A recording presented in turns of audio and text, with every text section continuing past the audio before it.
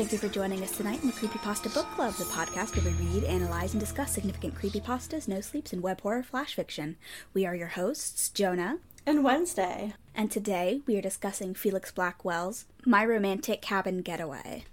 It's also known by, other names. Early on, people weren't sure what to call it because it started as a series that people want to, give a catchy name, like Pen Pal or whatever.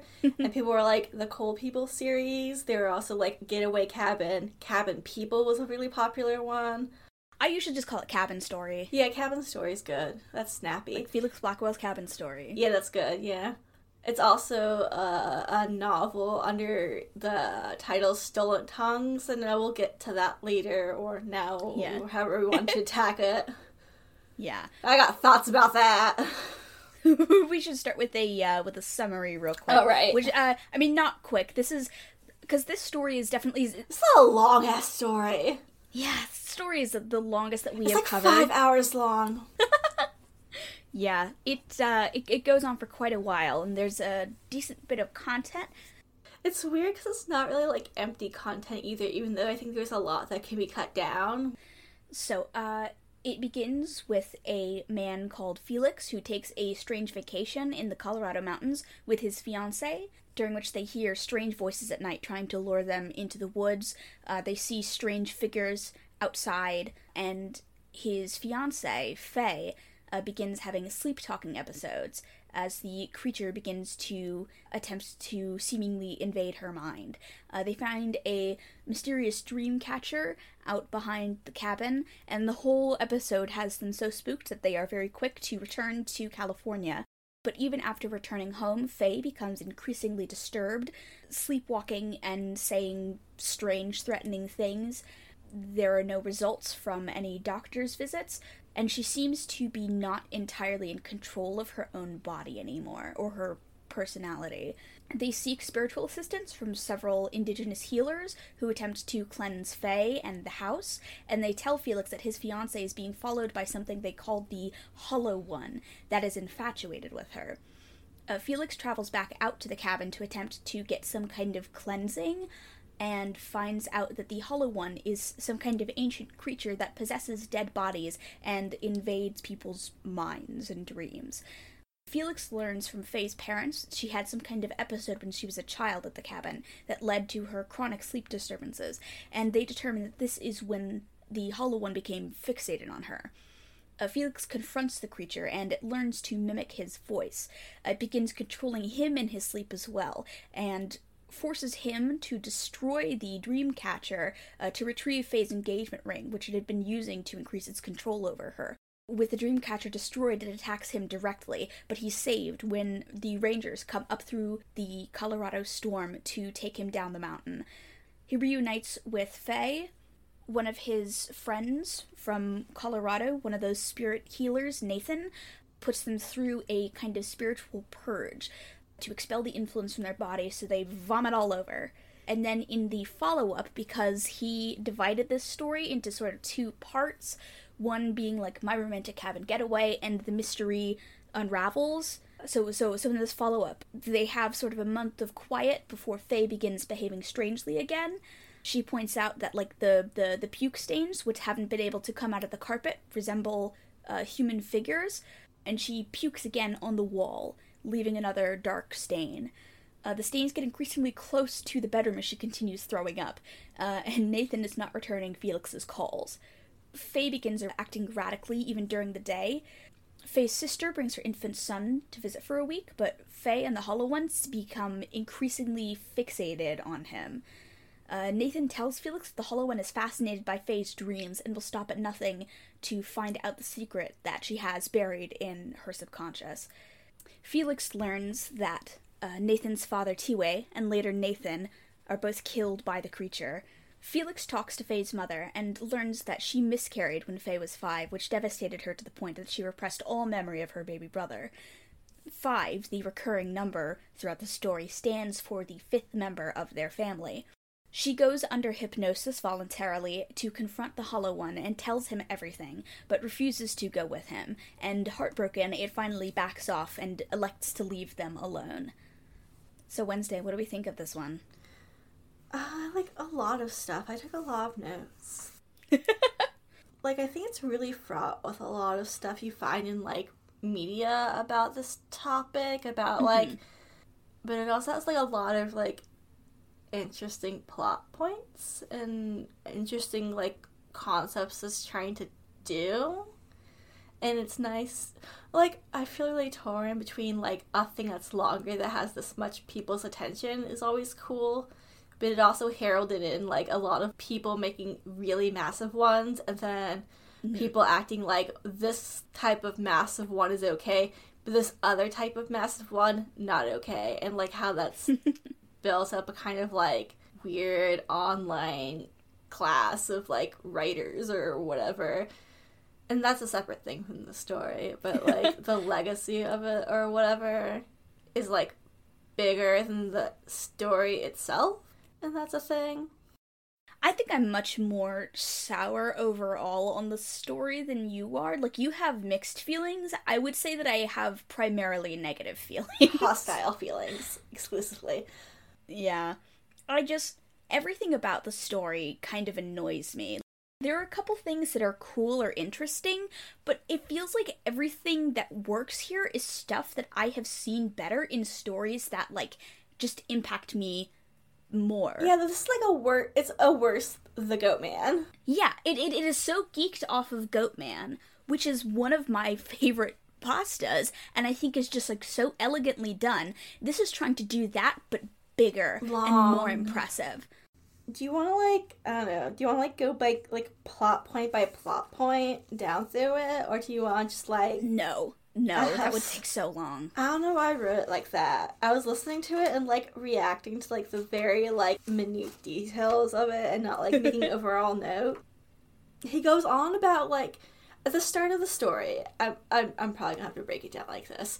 At the start of the story, he goes on about, like, Native American folklore while he's being, like, a California tourist, and his wife is, like, from, like, blood money in this, like, really, like, overt way, and, like, throughout the story there's no room to doubt what's going on, and you're, like, being, like, hand-fed, like, all this, like, intricate detail, and, like, he's done research, I guess, but it feels like really shallow, flashy research in the story.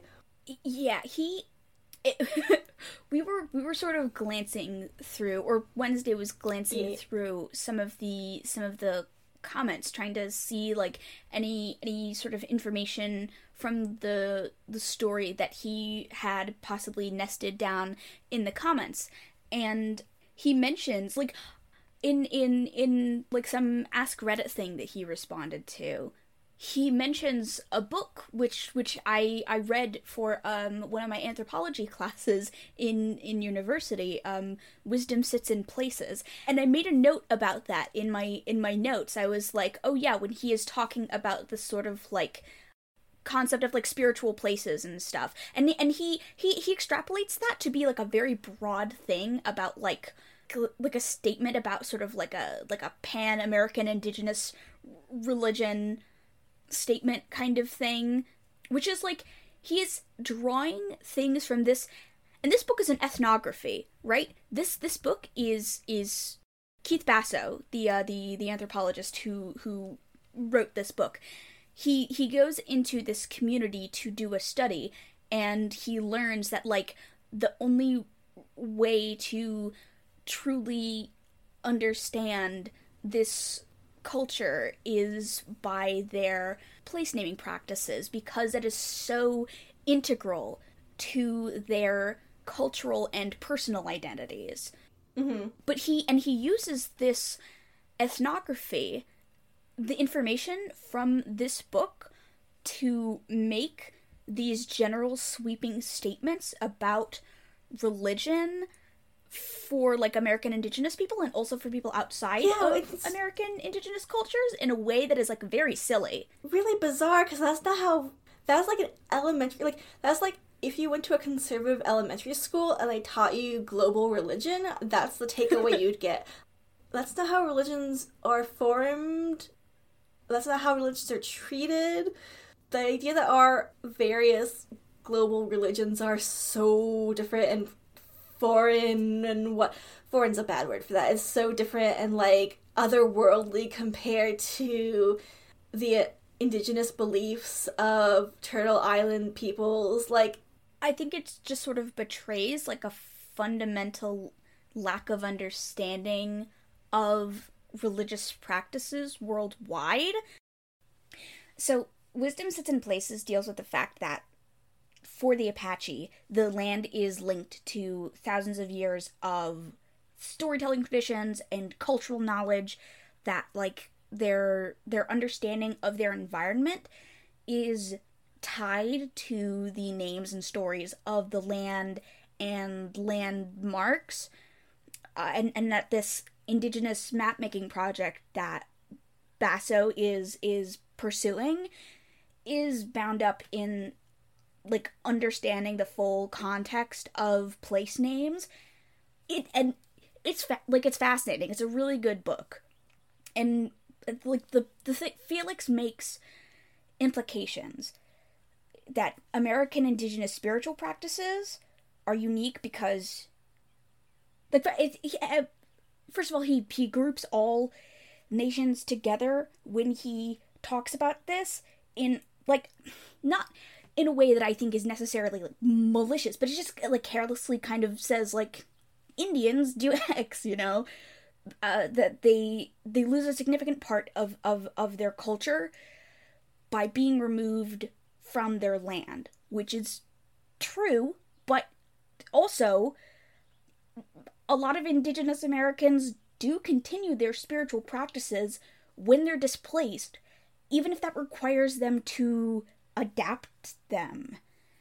And like, the necessity of having to adapt your traditions in response to colonization and genocide is a tragedy. But there is no ethnic group, cultural group, whatever, that says, we lost our power, we can't practice our religion anymore. Like, I think it's very important to note, and it's weird to talk about them in fucking Dragon Ball terms, which he ends up doing a lot, and does in the story, which is, like, the important thing, I think, that we took note of. And he makes kind of a big deal as the Felix character throughout the story of being like, oh, I'm an agnostic atheist, which is, like, usually an indicator that you get when white guys in stories are like, oh, I'm an atheist. It's like you're a Christianized atheist, and you have no perspective on any other religions or spiritual practices. Yeah, but he is like, I'm an atheist, but he is buying everything everyone's selling him with no, like, he is espousing beliefs that you'd be hard pressed to find among even the most religious of spiritualists. Like, I don't think you're an atheist, dude. He is a wasp. Okay, because he, like, frames his wife. Oh, here's a note. Here's a note that I'm tucking into another note, is, like, the way he talks about his wife, like she's a child throughout. And, like, it's a plot point in it that she, like, gets angry at him for it. But, like, the fact that he treats her in this disgusting way and she still picks him is, like, this bizarre power fantasy. And in that is that I find it really gross, even in, like, real life, when people of, like, especially, this happens in, like, straight culture or whatever, a guy can be an atheist and think all spirituality is silly nonsense, and his wife is, like, Catholic. Like, yeah, that's, like, abusive. I'm sorry. Like, there's no way around it to be like, I think you're actively stupid for having beliefs that are, like, really intense compared to, like, you know, like, a Protestant. Like, the general, like, WASP culture, right? Like, a Catholic, like, even, like, a really liberal Catholic has a lot more, like, religiosity than, like, a chill American Protestant. Just, like, a measurable day-to-day what you do with your time. Well, I mean, and there's also, like, this sort of cultural idea of, like, there's almost sort of, like, this exotic kind of patina that we have for Catholicism in America compared to Protestantism, because Protestantism is the religion that is more mainstream and normalized, and, like, the sort of, like, ritual practices of Catholicism are treated as being sort of, like, particularly strange. Yeah. Compared to those of Protestant Christianity. Yeah, he treats, like, the Catholicism of his wife and, like, the things they go do with it with the same, like, exoticism, the otherism, or whatever, as he does, like, the indigenous religions, the indigenous, like, practices that, like, get invoked in the story. Like, he runs off to a bishop at the same, like, level of this woman doing a smoke cleansing. He cites, he brings up, like, the concept of Indigenous Americans having a practice, like a spiritual practice that is unique because it is sort of land bound. But it's like, that's not unique. You can find, you find that in so many cultures, like the historical, like, Norse religions, yeah, right, were extremely bound to the land that they were on. Jewish practices, like, hey, as a Jew, like the modern things that we do, a lot of them are, like, because of the fact that, like, we are a diaspora. Yeah. Like the temple has not been rebuilt, you know? Which is why we don't do sacrifice anymore, so we do other things instead. I'm not a rabbi, so if any Jewish people are listening and you disagree with me, argue with me about it on Tumblr, I guess. But, like, Judaism is notably not considered an indigenous religion because our land was stolen. We have nowhere to be indigenous to. One of the central, like, spiritual tenets of classical Judaism is the land, and that we lived there, and it was ours, and now we are, like, an unlanded people. Like, what makes a practice exotic is a matter of perspective, and the perspective the story really often takes is that these cultures and practices are, like, mythic and mysterious in, like a way that's dehumanizing and weird. The reason why people can pick up their religion and take it anywhere is because they have to in order to survive white imperialism. You fucking stupid goddamn.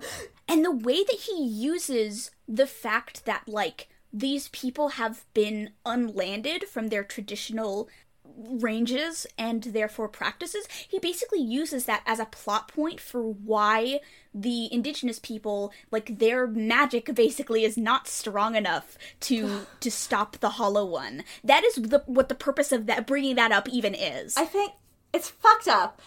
And hey, and, like, a little bit here is neat in that it introduces the idea that these people have experienced a violence in a Reddit thread. Like, that's probably good, because I've like having, it's junkily done, and done in a... Like having acknowledgements. Yeah, it's junkily done, and done in this really, like, self-serving way, and all that stuff. But it's also, like, yes, these people have been displaced, but, like, their religions still matter, and to wrap it, like, really tight to the story is the whole Dreamcatcher thing. Like, that's an example of people taking their religion and moving it elsewhere.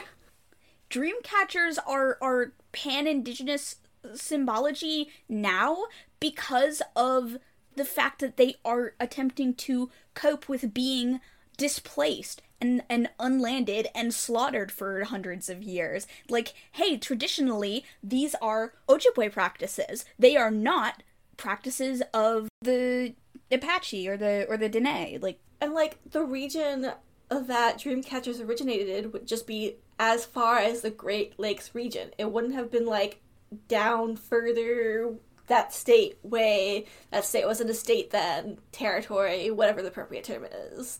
Land. Like, it was not a practice that was done in Pikes Peak, and Dreamcatchers traditionally were just, like, protective charms. They weren't necessarily, like, dream-coded charms. Yeah, the charms represent having this connection with, like, a maternal figure in the Spider Mother, and, like, it represents in, like, a pan-indigenous way of, like, always being connected to her no matter where you are. And also as like a craft that was Yeah. practiced and able to be sold as a way of making a livelihood for yourself. Yeah, Like that is the sort of a big part of the modern significance of the Dreamcatcher, Yeah. which is why it is such a big deal that, like, non-Indigenous people have very strongly appropriated the image of the Dreamcatcher. And which, by the way, really loaded to call your novel Stolen Tongues. Like, yeah, you stole some tongues. It's like, to, like, we could probably, like, even cite... Remember that paper that we totally cited in The Goat Man? And she called it... Yep. And she called it Cabin Fever. It kind of makes me think that she confused it with this story. Like, what she's saying is, like, relevant to The Goat Man, but, like, this is the story that features a cabin and, like, this kind of fear. Yeah.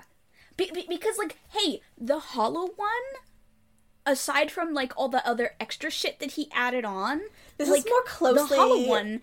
Yeah, is more close to, like, the sort of pop culture Wendigo, because it, like, it kills and eats people. It's all about desecrating human corpses.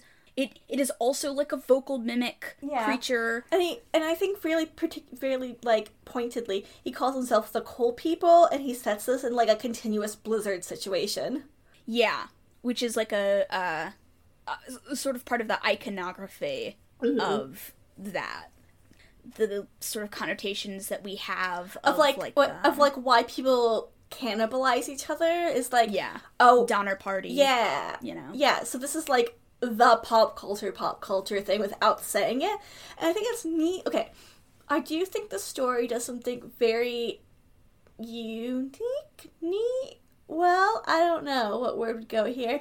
But that they do bring up this, like, idea of this thing, right, that's been appropriated without saying it, and it makes it feel different by avoiding using these terms, and that they do the air quoting Indian burial ground, right?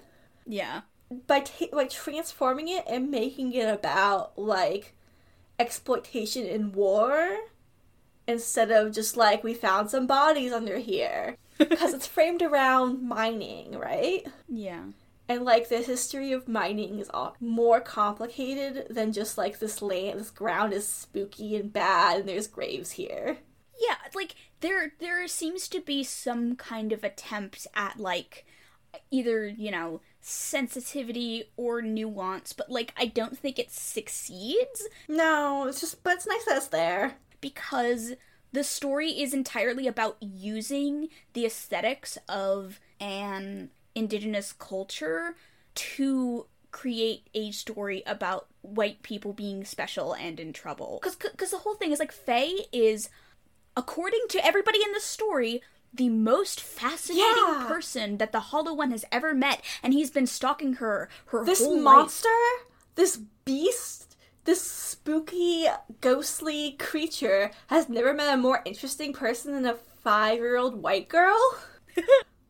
This thing is older than time. Specifically because, like, she has this trauma that she's holding so deep in her heart. It's never been a traumatized person. Because she was so sad about her brother dying, which is like, yeah, that sucks. That's really sad. I have lots to say about that, too. Kids are allowed to have trauma and be sad. But, like, the fact that it is framed in this way, where it is, like, this creature is part of, like... I mean, it's made up. Like, it does not belong to these, but it is attributed to being, like, a, you know, an indigenous creature. Like, this is a creature from... this culture. The land. Yeah, the land. That the culture knows about. And it's, you know, got dark magics that are associated with, like, being in opposition to the good magics of the noble savages, right? He's created an indigenous Satan to, like, put his silly little story over. The story is about how, like, this one woman is so special that this creature, like, okay, I think, listen, she should end up with the thing. Yeah, okay. She should end up with the Hollow One. Let's get this off I the think table. Felix should die. I think he sucks so bad. I wish he would die. Yeah, I wish he died. There were so many times in my notes that I have, Felix should have died here, and Faye should have taken the story. I think Felix should have died here. I think Felix should have been killed here. Felix should have died here. And, like, if Faye had been like, I found my fiance's corpse all fucked up, here's what's actually happening with me and stuff, that would have ruled a little bit. Yeah. Like, if we pull out and we find out that, like, Felix is an unreliable narrator. Yeah. He's, like, an abusive shithead. He is! And she can't, like, she's afraid of him. There are so many points that are, like, this is, like, an abusive relationship. And he's, like, he risks her life over the ring when that is just an object. Yeah. It is an object that marks his possession of her. And he's, like, it's not, like, it's a fucking ring. Well, he's, like, treating her like a child and, like, dumping her on his friends and being like, oh, you have to babysit her. He talks about her so rancidly. He's like, she's laughing and that's scary. She looked evil and fucked up. She gets sick and he's more concerned about the cost of cleaning up her vomit rather than my wife is sick. He's like a monster to her throughout the story. One of the things that I was like, okay, maybe, like, if I'm being my most generous here, this story is about an incompatible relationship. Yeah. Because they're such fundamentally different people. Like they have all of these things that should be signs that, like, hey, these people should not be together. Like, they just cannot make it work. She is a chronic sleep talker who has night terrors and screams in her sleep. He is a chronic insomniac. It's really fun that it's that. Who wakes up and, like, he is like a deathly emetophobe and she vomits pukes, every time she gets stressed. Yeah. Oh my god. I don't think that was the intention, but, like, that's perfect because this guy's, like, if this is not, like, just an art persona, because he writes about these things in his real life, like, hey, you guys need to get a divorce in real life. This is my opinion. Like, he just seems like an asshole. Yeah, yeah, they're incompatible, and also, this thing, okay, there's so many points in the story where people are like, nothing happened to Faye, or, her parents are terrible to her sister is terrible to her fiancé is terrible to her, the circle of friends are terrible to her, the only person who listens and cares about her is the hollowed one. Yeah. There's sort of two readings of this. Like, if you want to view the hollow one as, like, an actual, like, dangerous, invasive thing that is, like, harming Faye, ultimately, I think the best way to read that is that the hollow one represents Felix and his desire to, like, exert control over her and, like, invade her life and, like, learn, cause he's like, oh, like, Faye is so interesting, she's, like, the smartest person I know, she's so tough, she's so strong, she's like a puzzle box, I want to figure everything out about her. It's like, that is the same fundamental motivation as what the hollow one has. They're similar people. And, like, we learn nothing about Faye until, like, 3 hours in, and that she has a job. And we don't know what the job is. We learn that she does arts and crafts, like, 4 hours in. He sort of offhandedly mentions that she might work at, like a park, like a state park or something. Yeah. But, like, he's very unclear about what she does. And he's constantly like, oh yeah, at my job, talking his shit up. I'm a teacher, I'm like, oh, I have to go grade papers and blah blah blah. And, like we don't get to learn basically anything about Faye other than, like, she likes steak and Coke and she might work at a national park. We don't learn enough about her to be like, oh yeah, she is, like, a whip smart, funny, tough girl. He just tells us, like, oh, she's the smartest, toughest girl I know. Hey. That scene where he's like, I took her to this restaurant to test her like a freak. But, like, he is like, I'm always on her about drinking Coke. Do you think she might have, like, ordered water because you're always on her ass? Felix Blackwell doesn't seem to understand that he's portraying himself as, like, a huge fucking douchebag, you know? Okay. Like, he's portraying himself as, like, oh, I'm this, like, long-suffering hero who is, like, struggling with this horrible thing that's happening to me. He's burdened by this wife that he is awful to. Like, okay, there's another scene later, right, that, because there's lots of, like, little hit, like, this feels like if you took a demonic pregnancy story, right? Mm-hmm. You're filled with demons and you're pregnant. but made it into, like, now it's, like, Native American-y, you know? That's what this feels like to me a lot. There are, like, notes where it's like, she's getting up to pee and she never does that. Yeah, you're pregnant, you go pee a lot. She's having these cravings and she never does that. Yeah, well, she may be pregnant. And there's a point where, like, you Redditors thought that she might be pregnant. Like, you didn't, like, click those two together if you're fucking her, like... And then the thing he says, like, thank God she's not. Yeah, like you're a beast. But, like, there's this woman that the family knows, but Faye doesn't know, that they bring into her house to do this thing. And if you are an avowed atheist and your wife is Catholic, she thinks you're making fun of her. You've brought this woman in to cleanse the house, and you tell her daily that you think her thing is bullshit. And so, like, what's Faye supposed to think about that? And then you have this woman watch her piss on a pregnancy testing kit. Like, she doesn't know this woman. She's pissing in front of her. Like, she's, like, degraded and humiliated in this moment. Like, if you were this person, if you were Faye, how would you feel about this scene? Oh, it's so, like, the lack of self-awareness about it is really infuriating. He does not think his wife is worth the cost of, like, a trip down there, of carpet cleaning, of, oh my god, when she throws up, and he's like, she just threw up an expensive steak dinner, like, I'll kill you myself. Yeah, it's just, like, what a shithead. Like, what a bastard. And it's very, like, this is the way that, like, straight guys talk about their wives, and it's disgusting. It's vile. You should not be engaged to this person if you think this way about her.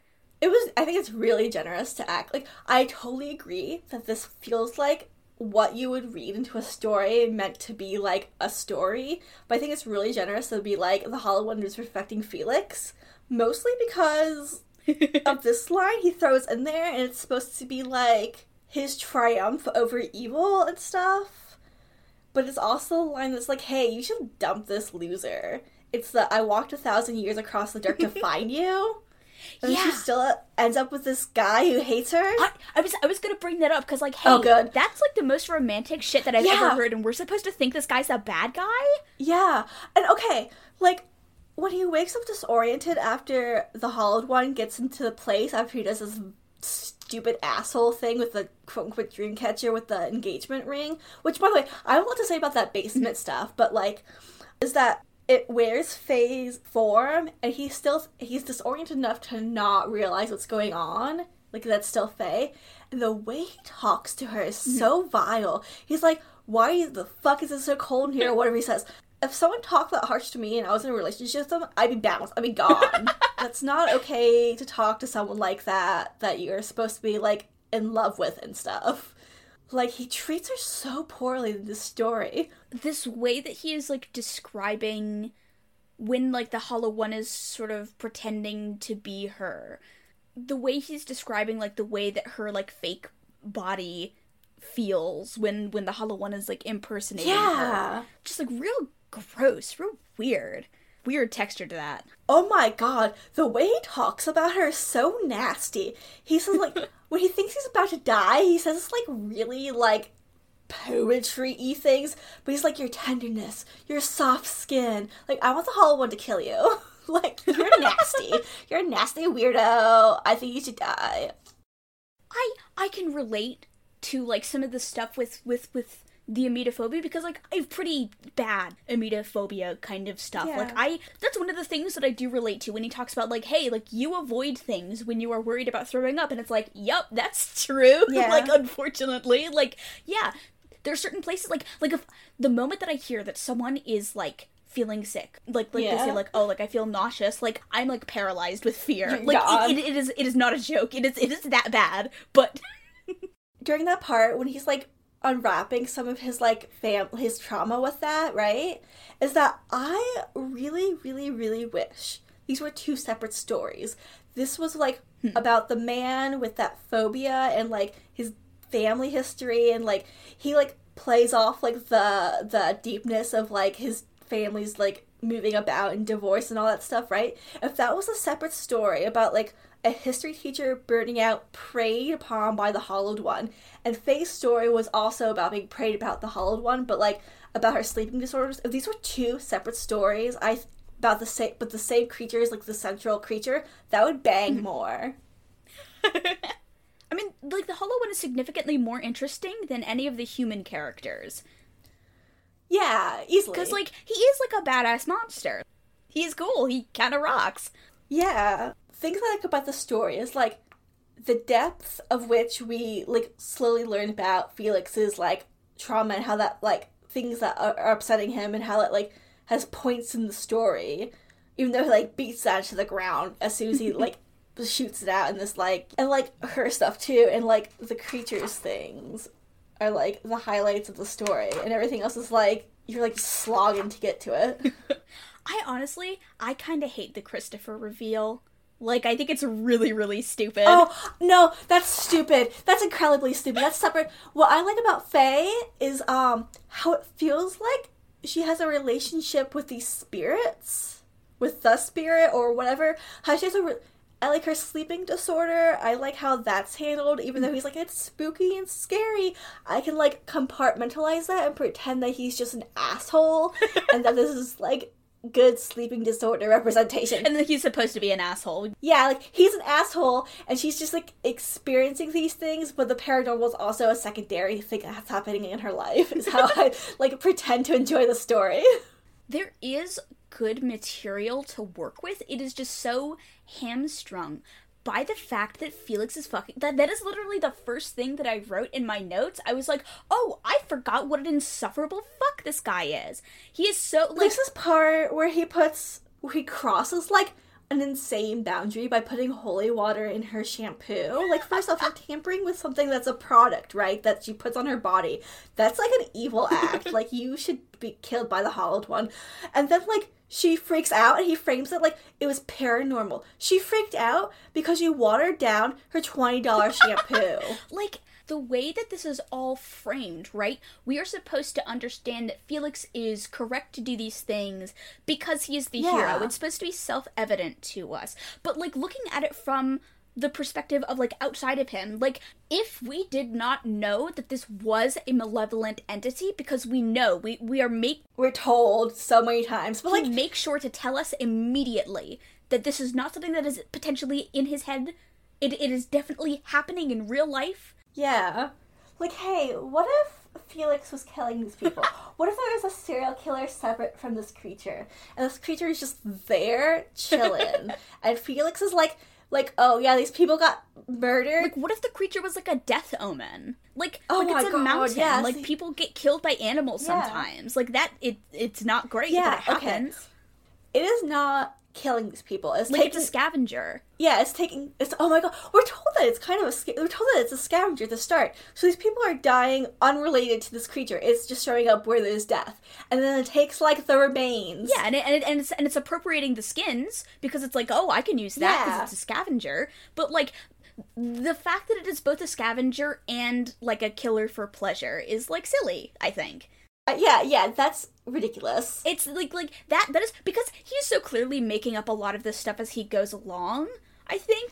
And he's trying to be like, oh, I'm so academic, I have a history MA, and that's why, and, like, he quotes a lot of things from, like, indigenous voices that gives his story, like, accreditation, but, like, you're just making a swag beast, dude. Like, the indigenous voices that he cites, it's kind of the same thing that happens in Goatman, he also right? kills them, like, immediately. Yeah, that's true. That's true, but they don't kill them in Goatman. I'm gonna say, like, they are made up people. Like, he is not attributing things to, like, the voices of real life people. He's making stuff up and then making up a guy from this culture to justify why it's okay that he's doing, which is also, like, I feel like it is just in bad taste in general to be like when I think about how I would feel to make up when when someone who is not Jewish is like, oh, this creature is a Jewish demon. You know, it's like, I don't like that. Like, I feel like you should actually cite, you know, Kabbalah or stuff if you're gonna do that, you know? Like, you should be able to... And here is my fictional Jewish rabbi character in this horror movie. Who's gonna tell you... saying everything. Yeah. That's how it feels. It's like, oh, no, don't do that. Like, just make up something. Just make up something. Yeah. And you don't have to try to do this thing where you, like, give authority to your own voice as an author by making up people in your story from certain groups to give you, like, and then like to sort of act like he is this progressive and, like, sensitive writer guy, who is like oh, like I'm so aware of all of this stuff, when it's like, well, you are not aware enough to know that it's bad to do this specific thing that you decided to do and base your entire fucking story around. I think it's really egregious that he invented a dude, killed the dude, and was too cheap to go to the dude's funeral. Yeah. After he died for your, like, white ass. Like, invented a dude, killed him, killed the dude's son, and did not go to the funeral. Yeah. And he's like, I'll honor their memory in my own way. Like, what? Yeah, he's like, oh, these people were heroes and I'm so grateful to them for saving my life. And it's like, yeah, but, like, you chose to kill these people. Like, they could have been anybody, and you chose to make them two men from, like an oppressed culture that you acknowledge as, like, an oppressed culture. That you kill. Like, he's like, oh, I wish Tibu was my granddad. He's so cool. And then, like, kills him. It's like... It's really... It's like you're trying to... Sometimes people have to die in a story. And sometimes you're going to kill off a character who belongs to, like, an ethnic minority. That's fine. But the fact that he brought in these characters to be, like, noble savages who are, like, so wise and brilliant, and, like, they know all of this stuff about this creature that he made up in order to prop up his story and this white guy's narrative, and then be killed off to give him man pain. And they have managed to survive on this mountain with, like, these creatures, supposedly, that they're, like, having adventures that we don't see in. Every part of the story works better and is more interesting told by a different perspective of a character. If the story was about the carpet cleaner guy, if the story was about the rangers, if the story was just Faye's point of view or Faye's sister, any of that is more interesting than Felix's point of view, because he's so self-absorbed and has so little stakes in anything. Yeah. Like, what you're losing is your wife who you treat as an object. This is essentially a story about a man defending his property. And it is framed that way. Yeah. Yeah. It's like if you took all the notes of that, like, I'm pregnant with a demon and now I need an exorcism movie, and put it in, like, that kind of, like, conceptual Western of, like, I am defending my property on stolen land. That's the story. Yeah, and, like, the way that the story kind of becomes this, like, badass dude power fantasy, even though, like, the way that the story resolves ultimately is Faye doing the work, yeah. She stands up for herself and she tells him to go away, and it's like, it just feels so limp after everything else after the way that he has written Faye for the majority of the story. Yeah, I think, like, the way it gets built up and the fact that it's, like, I have, like, I don't know, complicated feelings about the thing that happens. I think it's an interesting concept to talk about how children process death. And, like, okay, the weird, really gross way our culture hypes up unborn children. So, like, you're like, hey, you ready to have another kid? You ready for a sibling? Oh, get ready for a sibling.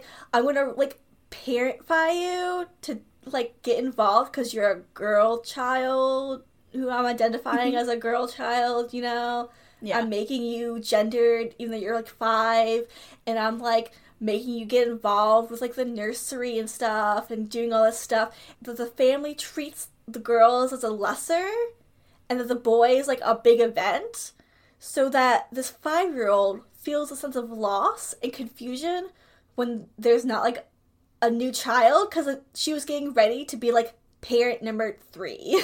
Yeah, it is, this story with the loss of her baby brother is framed the exact same way that it would be if she had miscarried a child. except he needed to have it be like a suppressed childhood memory for the story that he wanted to, because fundamentally he is still trying to write Faye as a 5-year-old, right? Yeah, like he couldn't be like, oh, Faye is fucked up because there was some stuff here that feels like it's alluding to sexual violence in a way that I don't think, I'm not sure if the author intends it, but so the wordage he uses, like, this feels like a sexual violence story. Almost any sort of story, I think, like, you kind of can't get around the implication, like, when you have a story where it's, like, someone has, like, this repressed childhood trauma of something that was, like, really extreme, you almost cannot get around the fact that there are implications of child abuse due to, like, the image that we have in our culture of, like, suppressed memories of child abuse. Yeah, she suppresses her memories, she has major sleep disturbances, like, sleeping disorders. She's a chronic vomiter. Yeah, she has, like, a really rigid routine.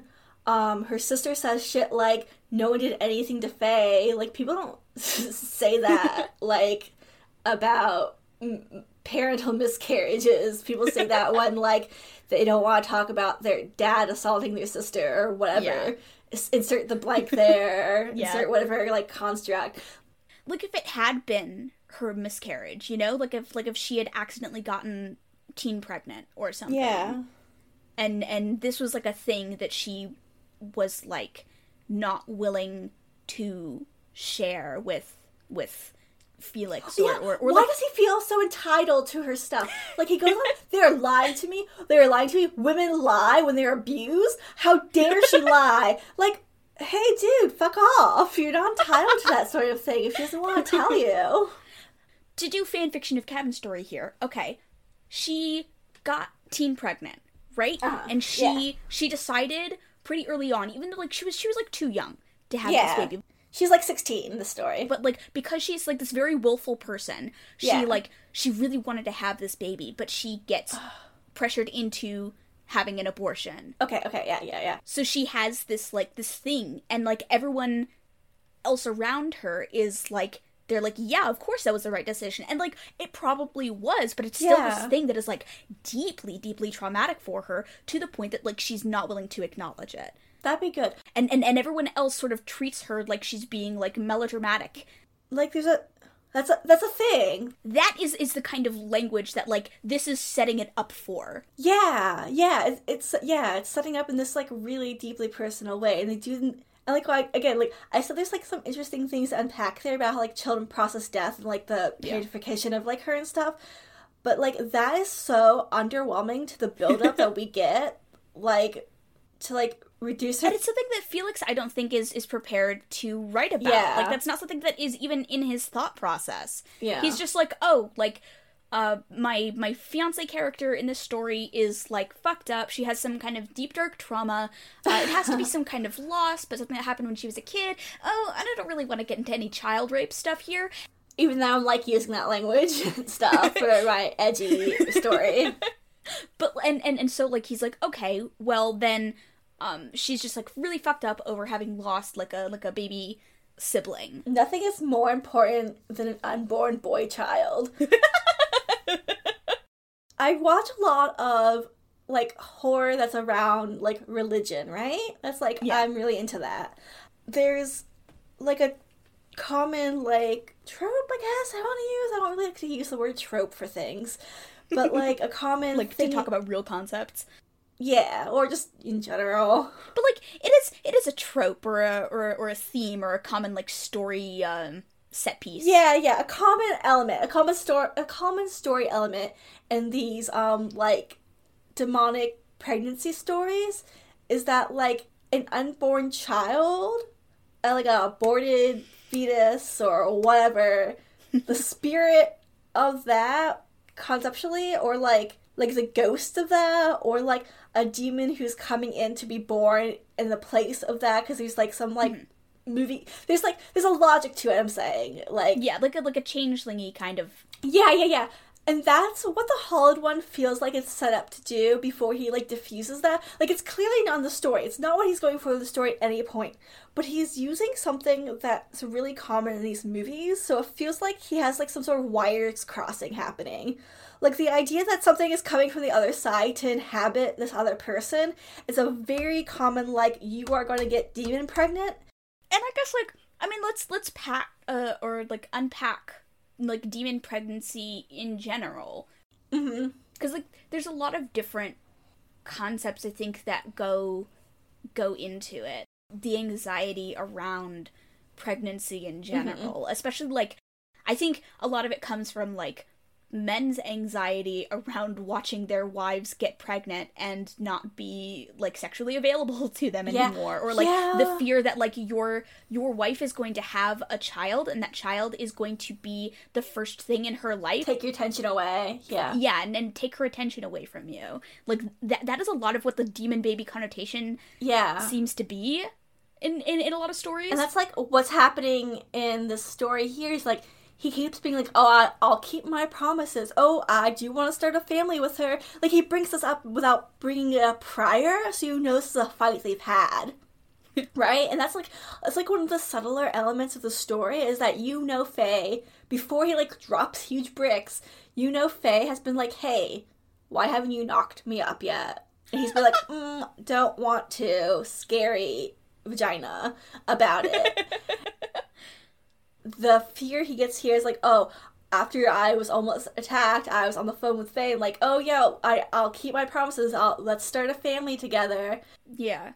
Because, like, what he's faced with here is, like, the threat that, like, there is some guy out there who's gonna make Faye happier. Oh my god, you should have gone with the fucking Hollow one. Hollow one, if you're out there.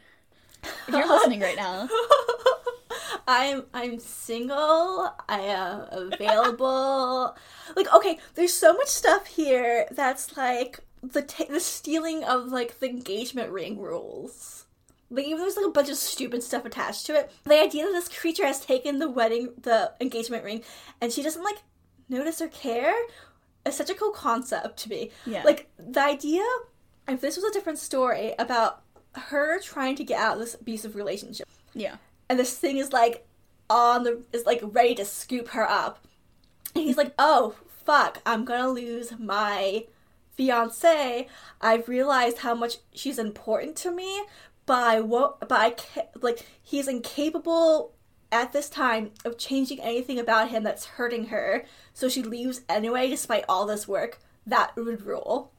And then, you know, you can come in with the back half where it's like, I am still experiencing fucked up things because, like, he has not resolved the fundamental problem, which is that, like, in this theoretical other version of the story, it's like, oh, she still loves him and blah, blah, blah, and he has to, like, change himself and improve himself in order to get this monster to stop being in his life, because that monster, in this version of the story, is Felix. We've brought it back around full circle. Yes, we did it.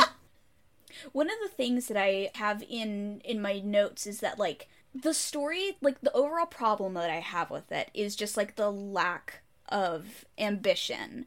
It feels like it's taking so many things kind of piecemeal from other better stories, but the thing I think that makes it really successful for the people who are reading it is how good Felix is at engaging with the audience directly. Like, he's very good at sort of, like, being, like, buddy-buddy with people and, like, calling people out by name to be like, thanks for the suggestion, blah, blah, like, it's very, like, it's like a streamer. He's really active in the comments. Like, I was like, coming through the comments, and he's really, like, engaging and active, and I think it would be a really cool practice if people would include comment chains in their, like, wiki, like, recapping the story, because this adds so much, like, living texture to the story that I think it's, like, important to it. And, like, you're not going to get that in a book, Felix. It's like the same core appeal as, like, an ARG, right? The idea that the story is going to be in some way reactive to you. Yeah, like, I think that's what people liked about it. So, people with, like, book ambitions and stuff should maybe consider, like, what people enjoy about your writing before, like, going out there. If you're doing something that's like relies on the engagement of the audience, and you're not considering that and like how you're formatting your book, it's not going to be the same. I want to talk about the basement a bit. I think there's really cool like set pieces here that's not like explored to the fullest. He might have changed plans a little bit partway through and kind of like rushed to this ending where Faye like confronts the beast. Yeah, like the basement gets built up and like it gets taken away after like indirect things, and like the stuff that gets lost in the story I think is really interesting as he like tries to evolve as it goes. I can't really like articulate what I like about it or like what I feel about it. It's just sort of like the basement scenes really resonated with me, and I really enjoy the incorrect associations of Dreamcatcher stuff because I really enjoy like working with dream stuff. Dream horror is one of my like favorite things, right? Like, yeah, this hits that a little bit. Like this like gets that, but like we see so little of the actual dreams because we are with Felix's perspective. Yeah, if this was about Faye having fucked up dreams, that would be a more interesting story. If this began as like Faye's dream log, and she notes down, she's like, hey, when I woke up, my fiance was really freaked the fuck out, and now I'm getting freaked out. I wish it was that story instead of the story we're looking at. I want it so bad. Why'd you do it this way? Like, what I really like in the story is the like, one Felix thing I do really like, but I do think he should have died in the scene, and then we should have just switched to Faye's point of view, is his confrontation with the Hollowed One, because that fucks so hard. Which one? Like the cabin one? Like all of them together in general fuck hard. But the one I like out of all of them is when he's like, okay, first off, I guess, like, okay, my number 2 is when he's like, Felix, I know you, because that fucks so hard. I like, then we don't need you anymore. That's my favorite so Halloween line, other than I walked 1,000 years through the dark or whatever. Oh my god, okay, let's just go through the Hollowed One for a while. When he takes the ring out, when he does this douchebag thing because he feels like he owns Faye, and he just sees the guy standing there, like, oh, you fucked up hard, and he's like, Felix, I know you, like, okay, that's so good. And also, like, the we don't need you anymore with, like, the voice, like, not, like, just, like, the random voices of that, too, and just, like, oh, it's so good, it's so spicy. And, like, the really early one, where he's, like, doing, like, the early, like, drive-by voices, and he's like, I know where she is, and he kicks the door really hard. That one really gets me, like, and the gentle knocking up before that, too, and being, like, really polite about it, like, that's really charming in a creature, in a beast. It's cute. The Hollow One is one of the hot monsters. Yeah. That's the side we're coming down on. Yeah, Felix, you've done one thing with this story, is that you made a hot monster. Good job. Thank you for that. Congratulations. You did it! The horse thing, I have a family scary story it reminds me of. So that's like a personal, like, this reminds me of this, and I jot it higher up in my things of parts of the story I like. I mean, what do you want to share? Oh, sure. It's a story my great aunt told me, and this was back when they lived in Poland, right? And they're like, it's like summertime, and they didn't have AC in their house, because it's like, whatever, that wasn't invented yet, probably.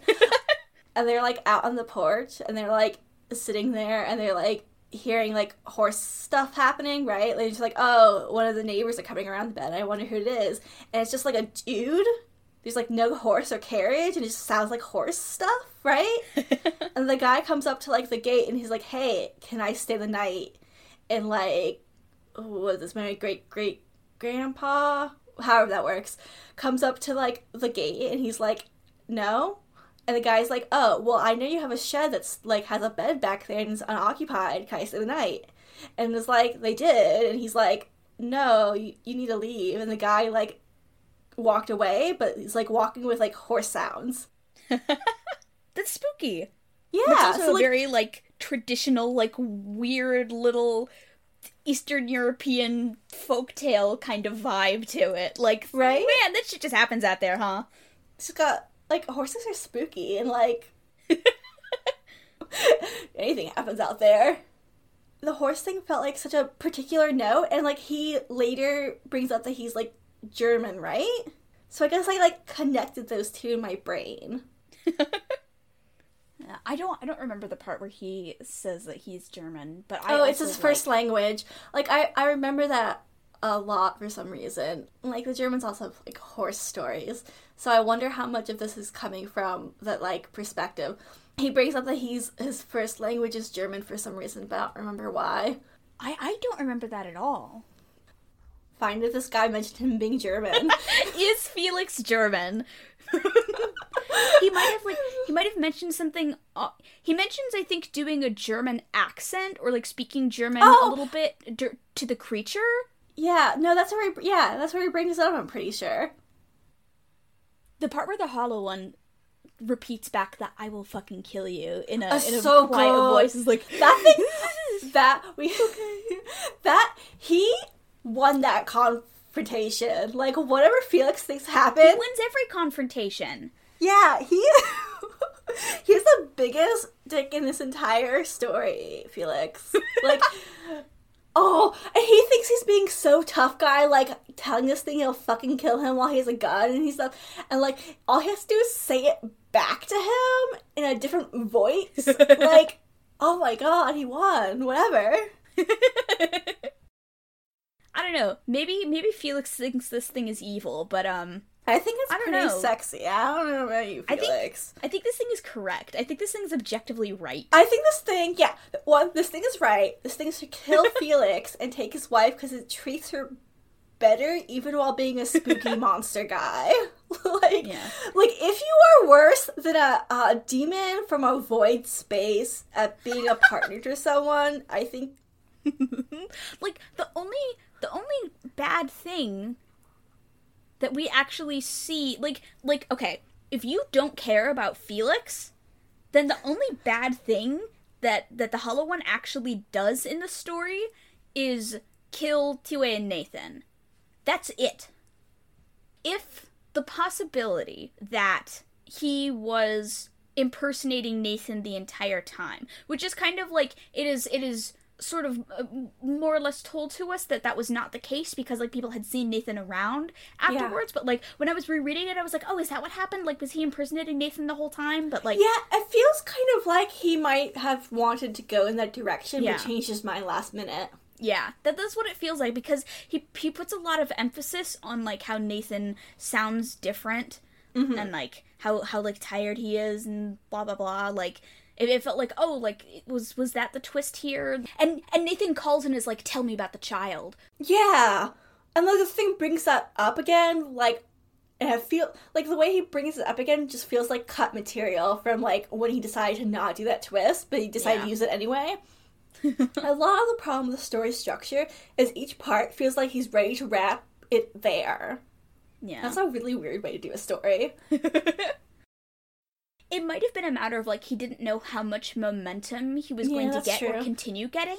And also, like, he decided, like, probably 4 parts in that he was going to turn this into a book. So he was probably sort of, like, changing his mind every now and then about, like, what's going to go in the book, like, what material am I going to have here in the thread. I want to take a hard stance here. Hey, don't do that.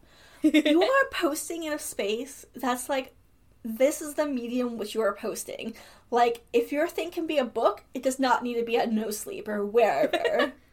But if it is a book, then just have it be a book. Like, these things are different things. Certain things you can have sort of that crossover with them. Like, I have not read, like, the completed book of Pen Pal, but, like, Pen Pal, because it is written in a more sort of, like, literary and less no-sleepy kind of way, I think it functions as both. It's different, too, though, because Pen Pal waited for it to, like, be wrapped, and, like, what it's doing is, like, taking something that was really impactful and meaningful in a lot of people's lives, and like wrapping it up and like giving it back to the community. Yeah. What this is instead is like using the community as a way to jump off to make a book without finishing what you're doing, and I feel like that's really bad form. Like, not just here. It's like when anyone does this, when everyone's like, oh, I've dropped half of season 1 of anything, now it's gonna be a TV show or a movie. Like, you didn't finish season 1. Like, what are you doing? Like, you haven't finished the thing you started to do. Yeah, like the whole thing with, what was it? What was that, that Limetown? No, the ARG that came out, last year that everyone was going crazy about. With the girl who is, like, can see ghosts and stuff.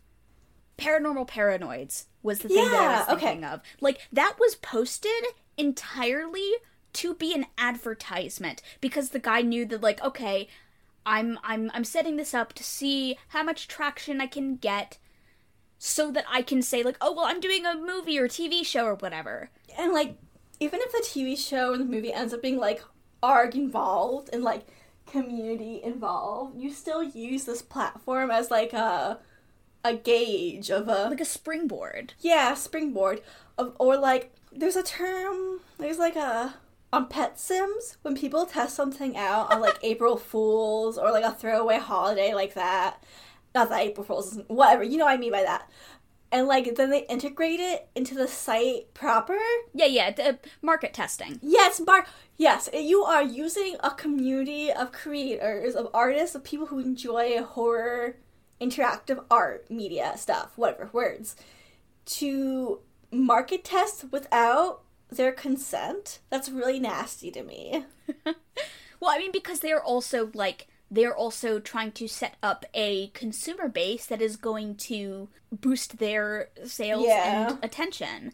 It's the same kind of thing in that you see in, like, fandom spaces, where it's like people will go into like media that they don't actually care about to, like, produce fanfiction or the content for this thing, create a user base, because they know that they are going to be able to launch their fucking self-published book careers by getting enough attention for writing fanfiction for popular, or, like, drawing, you know, people drawing fan art for things to boost their portfolios that they're not involved in. That they don't really care about. I wish, like, the people who do these sort of things and act sort of, like, really indignant when people, like, engage with them in the way the community normally engages with art. And then, in that, they change the way the community feels about things because their, like, bottom line is being threatened. Like, I think creepypasta readers are good for the health of the community. I think they could be better. I think we should hold them to a higher standard. I think there should be, like, acceptable practices and unacceptable practices, etc., all that sort of thing. Yeah. But, like, acting like you are above that while actively using the space to, like... To, like, self-promote and, like, make money. And then people are, like, congratulating you on doing this, as you are making the very place you are in matter less, have less value in the minds of the community here, because you are considering, like, your physical book more important. Like, most people who engage with no sleep material, they get it through a reader or through the No Sleep podcast. And, like, No Sleep podcast is, like, they do give you money if you are selected, like if they select your story, which is, like, cool. And I think more people, like, more readers should do that when they can. Be willing to do that if they have the resources to be able to. And, like, if you can't do that, there's, like, people who want their stories to be read and don't necessarily need every random Joe on YouTube to give them some petty cash. Yeah, like some people are okay with their stories being read without being paid for it. You know? Like some people just want their art to be out there and to have more people engaging with it. And that is also, like, a valid strategy and outlook as a writer, as much as saying, like, believe that, and, like, you know, you are entitled to be paid for your work. That is true.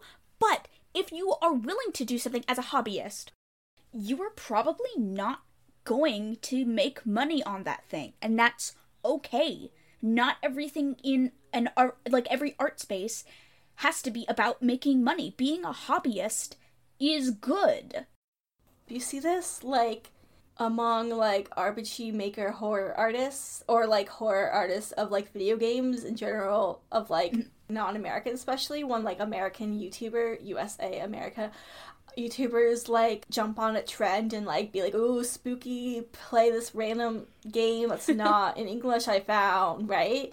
And they say to, like, hey, don't do that. But not necessarily because you're, like, even though there's a similar sentiment of, like, you're making money off my content, like, some people think that I think that's douchey no matter what, but, like, the sentiment is more, like, the community that gets built around it is so not the community I want, so please don't cover my game. I feel like that's a valid thing to do.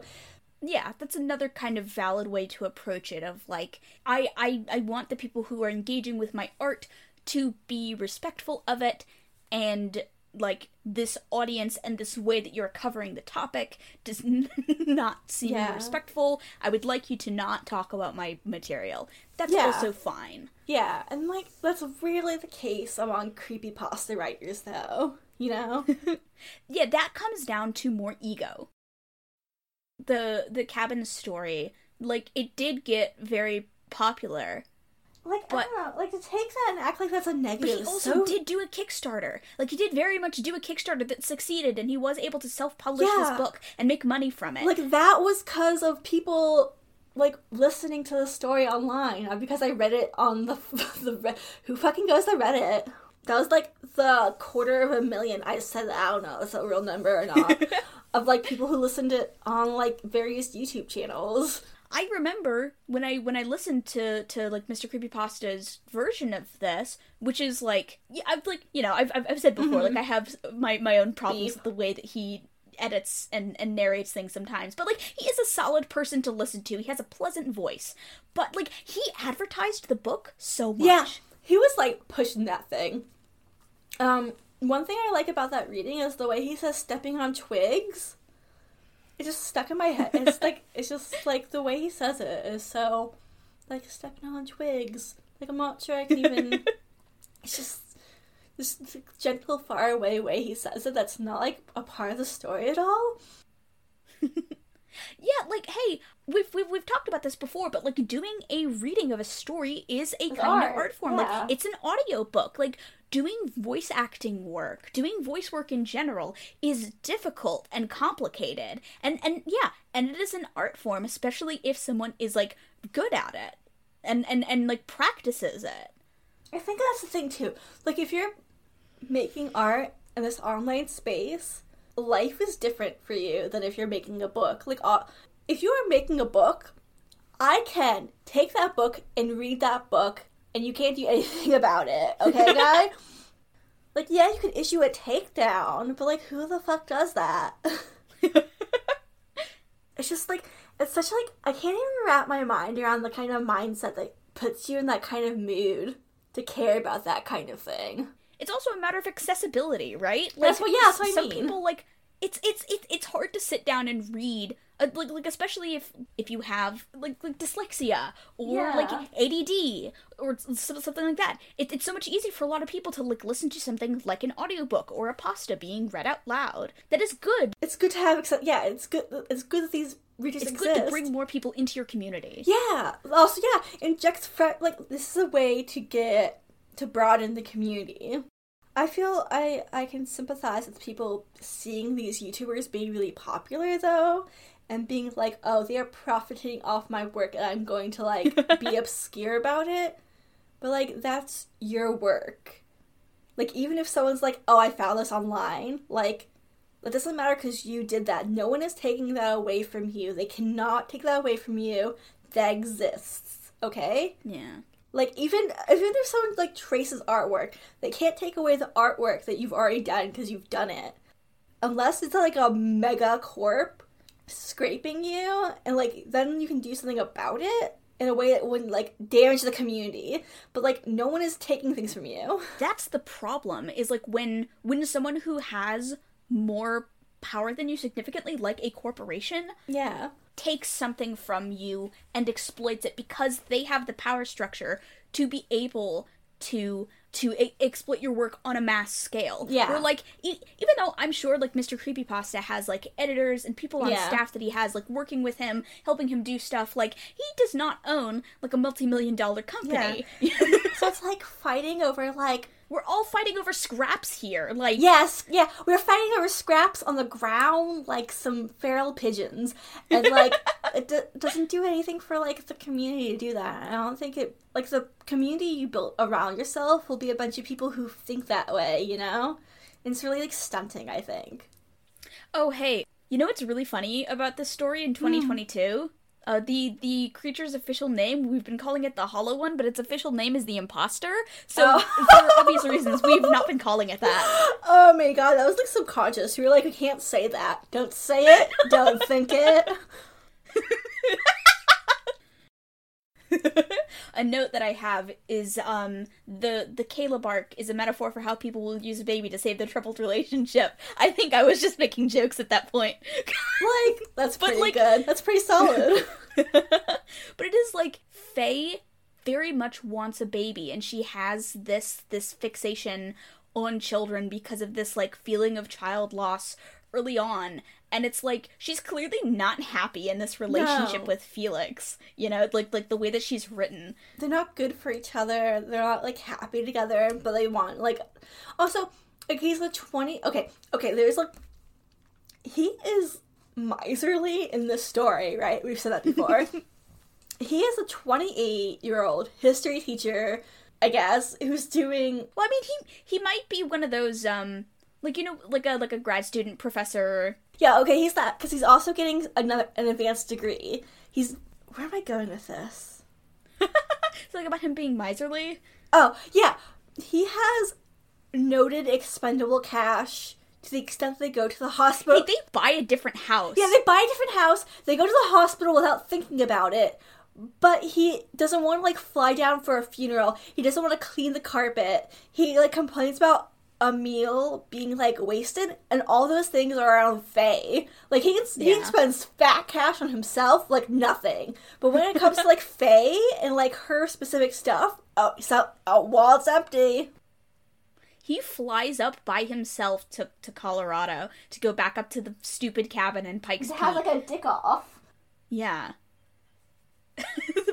And yet, like, you know, too much money to fly back up for T-Way's funeral. He jeopardizes them to such a great extent to get this engagement ring back instead of just buying a new fucking ring. He later frames it like it's a family heirloom or something. Like, who gives a fuck? He mentions it being a family heirloom offhand once. Like, one time. Yeah. But he does not actually describe, like, what makes it, like, is it your mom's ring? Yeah. What are you talking about? Yeah. And Faye cares so little about it that she does not notice it's missing. Like, she's, like, freak out her mind. So, like, the degree to which he is so miserly and so possessive and so controlling around Faye is that he does this thing. I'm, like, really just stuck on it. He's just a shitty person. Nasty guy. Bad boyfriend. Hollow One should have killed him. I think it should... When the imposter is sus, etc. If this was a story... I should cut that. I shouldn't have said that. If, this story was, like, about Felix trying to kill his wife, like, if it was, like, escalating violence, and the monster steps in at the, like, we don't get the idea there's escalating violence, just, like, it's the same, everything happens same, right? These are the things he's talking about. That's the other thing, is that, like, it feels like he just repeats the same shit over and over again with, like, mild escalations for a really long time. Yeah. And it's like you start skimming at a certain point if you're reading it with your eyes. Yeah, just, like, whatever. Like, okay. It's just so, like, Faye had another scary dream. My evil, fucked up wife. So, okay, we get all that, right? And then, like, Faye writes, and she's like, but, like, separately, like, I don't know how the format would be, but, like, let me take you on this journey. She has a separate account, and she is posting a story that is, like, linked up to this. Yeah, like, my husband is beating me and stuff. And then, like, at the very end, when it's like, or it doesn't even have to be physical, it could just be, like, all mental and, like, aggressive, like, he is. But, like, at the very end, it looks like he's going to kill her, like, he's escalated, like, beyond, and the monster comes and just kills him. And, like, his Reddit account goes silent, but hers keeps posting, like, after the aftermath. Yeah, and she gives the final sort of explanation. Like she starts giving, like, bits and pieces of her side of the story, so it becomes kind of a conflict of, like, okay, who here is unreliable? Like, yeah, who here is God. like that would potentially create some, like, actual intrigue, because there is no intrigue in this story through the entire fucking thing. It is flat. The problem with it is that this is a concept piece. These are concept points and not a fully realized story. Yeah. Because it wants to have, like, a traditional story structure, but it just kind of, like, stuff just sort of happens, and then they win. He introduces a concept, and then that concept, this is a problem I have with, like, House of Leaves, too.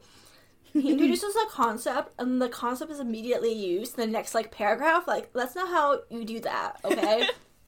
People who don't understand foreshadowing, or, like setup and payoff.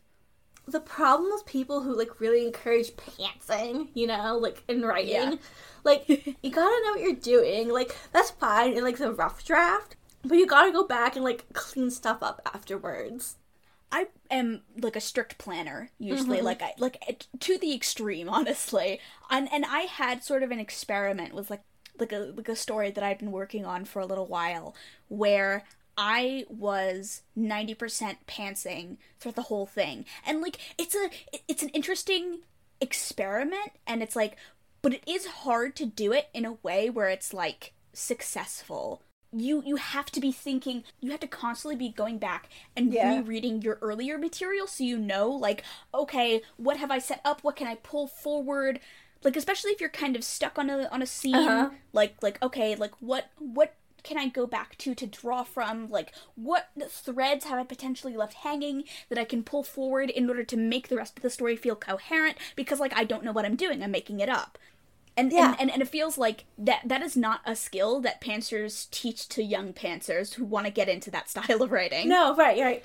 Because you're someone who plans, like, thoroughly, you have that set skill to go back and do such a thing. Like, if you're just pantsing raw, you don't have the established skill to understand structure or formatting. It's like trying to do something without understanding what you're doing ahead of time, and, like, you'll eventually get somewhere. It's like it's good to be able to do both, I think. Yeah. Like, you have to develop those skills. And similar with, like, drawing, right? That might be like writing sometimes feels, like, hard to discuss with people because it feels like really personal. And abstract a lot of the time, too. Yeah. But, like, it's like, if you want a building to be shaped a certain way, you have to build the foundation a certain way. Like, you can't just start building the outside of the building, because the building will fall. And, like, that's the same thing with, like, writing or any art at all. Like, basics. They go to the Denver International Airport, and that has nothing to do with the story, but I think the story behind it is really cool. Of Denver. That's the one with the horse penis, right? Yeah, the giant horse penis that killed the artist. It fell on the artist and killed him dead. More interesting story than Cabin.